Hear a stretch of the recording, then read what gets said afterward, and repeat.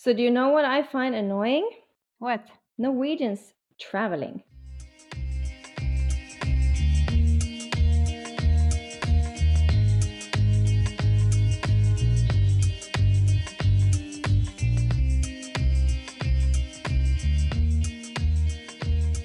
A podcast about being a woman today. The good, the bad, the ugly, and the mad. This is Christine and Maria.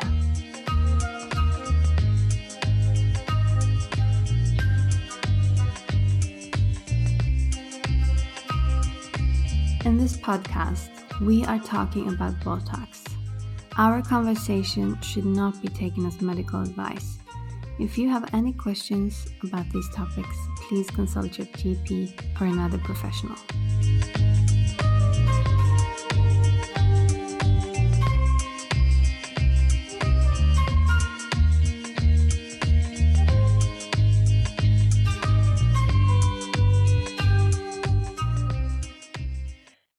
Why is that?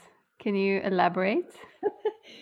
So the thing is that, like in airports, for example, so Norwegians are like, we have such a big country and we are so few people. So for that reason, people are like spreading out, like literally in the airport. They're just like walking along, like right, left, wherever on a long line. But then when you're anywhere else in the world, people have this knowledge and they know that when you're walking in a, steady pace, you keep to the right. And then anyone that is needing to go in a faster pace, they can pass you on the left side. And this also goes for the escalator. If you are just standing there or walking slowly, you keep to the right so that everyone else can pass you on the left side. The other side. But in Norway, people do not know that, or they just don't do it. And it's so unnerving. Like, seriously, people just walk to the right, let people pass on your left, just keep your antennas out.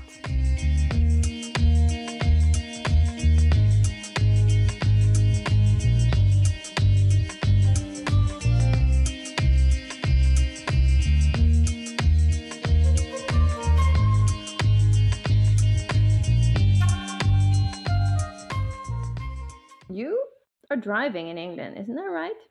Yeah. Yeah.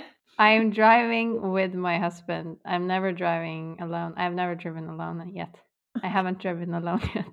In your all fairness, you got your license, not so long ago. So It was a big victory for me since it's been a long process. yeah, A lifelong process. And then you got it in England of all places. Yeah. I mean, I think it was easier to get it here than in Norway, but I don't know if it's just because I had more lessons here. You don't need to do that all driving on ice and driving in the darkness kind of thing that we do No, here. but I didn't find those things hard. I don't know why I failed twice in Norway. I mean, I do know. They gave me the reasons. I drove behind a big trailer and I didn't pass him. I just kept behind him. The other thing was I was on like this country road and I positioned myself. It was raining in really bad conditions. I positioned myself a little bit in the middle of the road and you could see far ahead. So I thought that was like the safest thing to do. It wasn't considered to be a good decision making from the guy who passed or failed the test. So, but no, I passed it. So that's great. So, from driving in England to our topic today, are we going to talk about relationships? Are we going to talk about anal? Are we going to talk about, I don't know. Anal? Please don't. I'm pregnant. I can't handle it. Or shall we talk about beauty treatments? I mean, we are almost, I'm so sorry to say this out loud, we are almost 40. And something is occurring to me in beauty treatments, injections, Botox, fillers. I'm getting questions. You're getting questions? I'm getting What do you mean? questions from people like, are you considering it? Shouldn't you do it? Did you not do it already? That's kind of rude. I know, it's so rude. And I mean, I wasn't prepared for this. I wasn't prepared to take these kind of considerations. Do I have an opinion about it? And then the other day I heard from someone that had been going to the dentist. So hear this. They were going to the dentist and the dentist had very kindly suggested why they wouldn't take Botox, which this dentist also offered. Really? At the dentist? That's very practical. That felt a little bit awkward to me. I think it's strange because I didn't think that those two professions had anything to do with each other, but there are a lot of things you can do with your teeth that aren't necessary. Hmm. They still do it at the dentist. So have you been doing any Botox lately?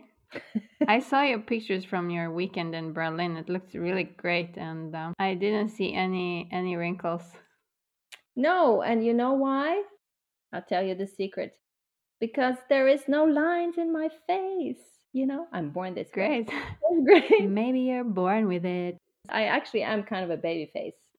But no, I didn't consider Botox yet, and or anything like that. But I realized that this is a topic within, our age group. Definitely. I mean, so many people I know have done it, and I think in a lot of the cases you can't tell. Most cases, actually, because most people don't even talk about it; they just do it, and then you can sit there and wonder if they've done something because they don't have a lot of wrinkles, but you can never be sure, you know. And that's when it's successful, I think, if you can't tell. And then you have other people who, where it's very clear that they have done something. And I think that's not only Botox.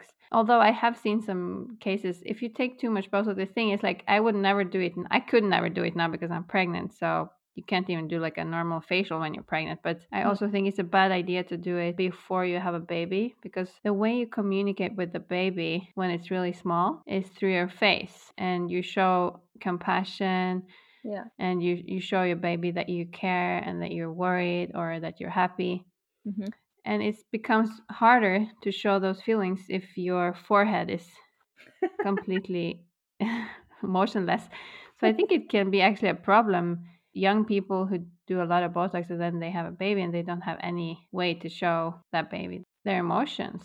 Interesting for the future to see, if there's like an increase in Botox use in, moms. I'm so happy. I'm so sad. I think it's in one way it's good that people are starting to talk about it more openly, because if someone had like planning to cut their hair in a like really drastic look, you can easily ask your friend like, so I'm worrying, thinking maybe to shave off all my hair. You would say, please don't, right? No. If you're a good friend, you would say, don't do it, Maria. You will look like something bad. Sinead O'Connor. She's very pretty, and I think she got away with it, but I wouldn't, definitely not. But the thing is with these things is like some people, they go too far, and I don't think these people ask their friends. If you're a good friend and you have another friend who's taking it too far, you should say something.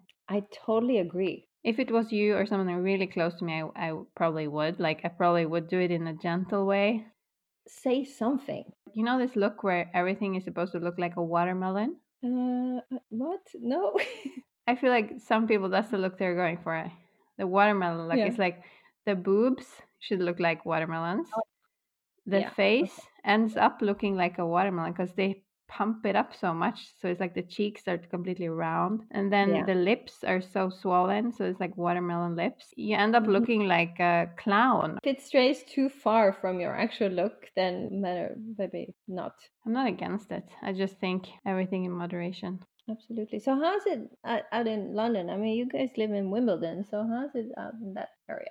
I mean, I see those posh women walking around in Wimbledon Village, a little bit older women. They have definitely had some things done to their faces. It's in London in general, it's very common. Yeah, and that's, kind of what I discovered now, since people suddenly started asking me about it. And I'm like, it seems to be a lot more common than I thought. If you have someone who suggests something, then that also might make you think that you need it. Yeah, that's the thing, right? So if you go to the dentist and this dentist That's a little bit mean. they're like, hey, what about those lines in your forehead? You're a healthcare person. I thought, seriously, I thought that was very unethical when I heard it. So, I'm not going to. Was that in Norway? I won't say. It could have been Norway. It could have been Holland. You're very discreet. I mean, there's a lot of dentists in the whole country of Norway. So it's not like you're outing anyone. How many people lives in Norway? Is it 5 million? Oh, yeah. Well, I think we're closing in on 6, maybe like 5.5. I don't have the latest numbers, to be honest.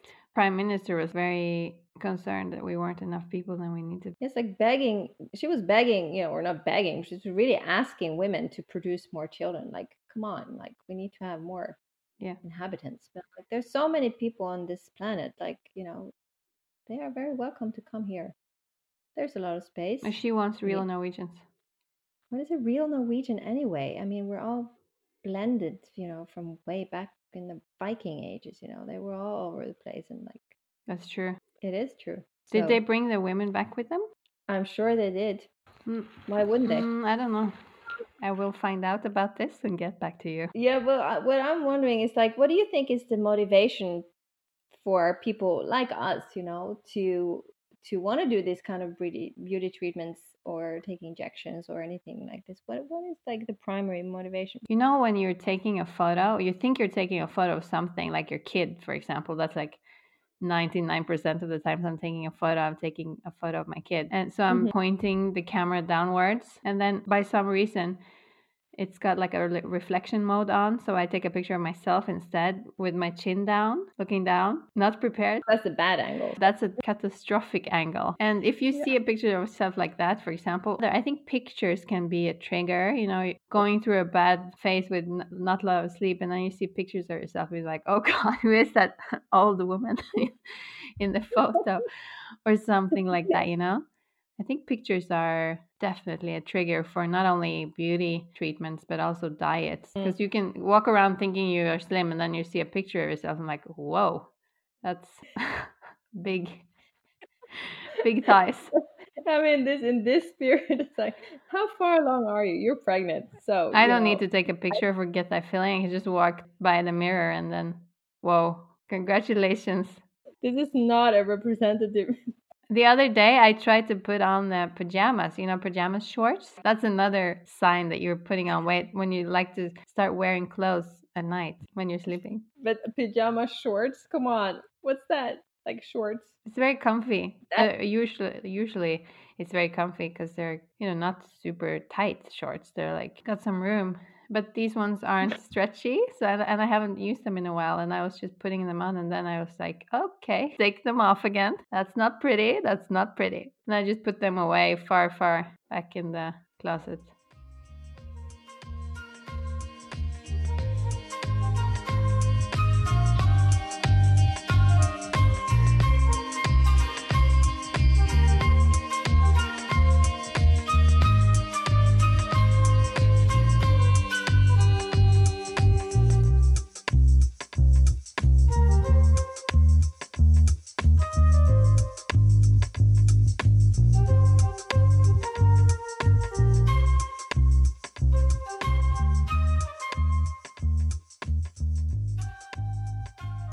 Time passes so fast, and I think it's really, really sad to think that I'm not like young anymore. And I think so the urge to be young longer is so strong, and I think it's ultimately because we're afraid of dying. It's a reminder of this deterioration.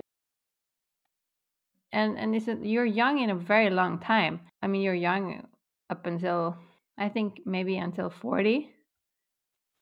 Then you're not young anymore. Of course. 40s are the new 20s. Come on. Yeah, but are you like a young woman when you're 40? Absolutely. So young. Yeah, great so that you're young. saying that. But we kind of have to keep the faith. And I see what you mean, though, because I still feel young. Yeah, I still feel like I'm 25. That's probably it. Like, a lot of people do that, and then they want to look 25 as well. And then if there's an easy solution, then why not? Yeah, it's that incongruence, that feeling you get when you look in the mirror and you're like, you feel 25, you look in the mirror like, God, what happened? Like, it's not, image is not fitting with how you feel. But I think, there's a lot of things you can do about that, in the way you live and what you do, and that there are many ways of feeling young. And of course, I think if you work out, then you will automatically feel younger because you will feel better, you feel lighter. Absolutely, and revive a lot. And if you feel good, then the wrinkles won't mind that much. They don't judge you. There's one wrinkle that I would definitely get rid of. It's the one between the eyes. I think that one is the one that is the worst wrinkle because you just look angry. Yeah, but I mean, is it a constant line you have, or is it just like when you? No, I don't have it yet, but so it's not there even. No, but they say you have to start Botox before the wrinkles come. Yeah, because that's where I feel a bit unsure. Like, yeah, I'm not sure either because I've seen some examples of people doing it, and then it definitely helped. I guess it depends on how deep the wrinkle are or But I something. mean, it's like if people say, yeah, start in your 20s because it's like preventative. It's like, no, That's crazy though, that is, starting at that 20. doesn't make Yeah. any sense whatsoever. That's just a way of getting you hooked, you know? It's a poison. So some people get like a bad reaction, Hmm. like seriously bad reaction. Have you heard someone that had something bad happening after they took Botox? Oh yeah, so many. Online you can find like 100,000 examples. I'm not sure how credible they are, but I'm sure some of them are true. But you can definitely have problems. You can have like if you take Botox, suddenly your whole eye you can get a lazy eye, or you can Yeah. also look very Or- tired. I've seen some people look like not tired, but more like they didn't care. Mhm. So, like, I don't think I should do too much Botox, for example, in my forehead because I already feel like I can sometimes look like I don't care. So if I do Botox in on top of this look, What do you mean you have a look that you don't care? Is that like your expression? It's like your resting bitch face? Like, it's not a good thing. If you're trying to make new friends, you shouldn't have a lot of Botox. that's not a good way of to get acquainted. So if someone tells you something really shocking, you would be like, "Oh wow, that's so shocking," and doing nothing with your face, so it's not going to be credible at all. Yeah, so that's the problem. It's going to look like you're being sarcastic, Yeah, that's not a good look. But I think again, that's if you do take too much because you have so many different muscles in your forehead. So I think for that to happen, you have to take it all over the place. Well, I do know one thing that Botox could be beneficial for, and that is for migraine. I think you can also use it to stop excessive sweating. I don't get it. Like where? So do you sweat more in the rest of the body then, or? This is a very interesting question. I think you need to figure this out. Yeah. Like how, yeah, where does So did the Vikings bring back the women that they pillaged, or and if you stop sweating in one place because you have the fluid inside your body, it needs to get out, otherwise it's dangerous. is it dangerous? How It's very dangerous. If you can't sweat, that's super dangerous. But where could you come on, give me some examples. Like where could the sweat then potentially go if it's not in your armpit? Where would it go? Well, I mean, you're sweating everywhere. Yeah, you sweat on your lip, upper lip, for example. So maybe then it will start pouring out of the upper lip. That wouldn't be so nice. And you sweat between your breasts, you sweat on your back, you sweat all over the place if you get really warm. But I mean, sweating is really important. That's why it's so dangerous for little babies to get warm because they haven't developed sweating yet. So they can't control, that's how we control our own body temperature. True. Without sweating, we'd be overheated. So the conclusion is it's better to sweat.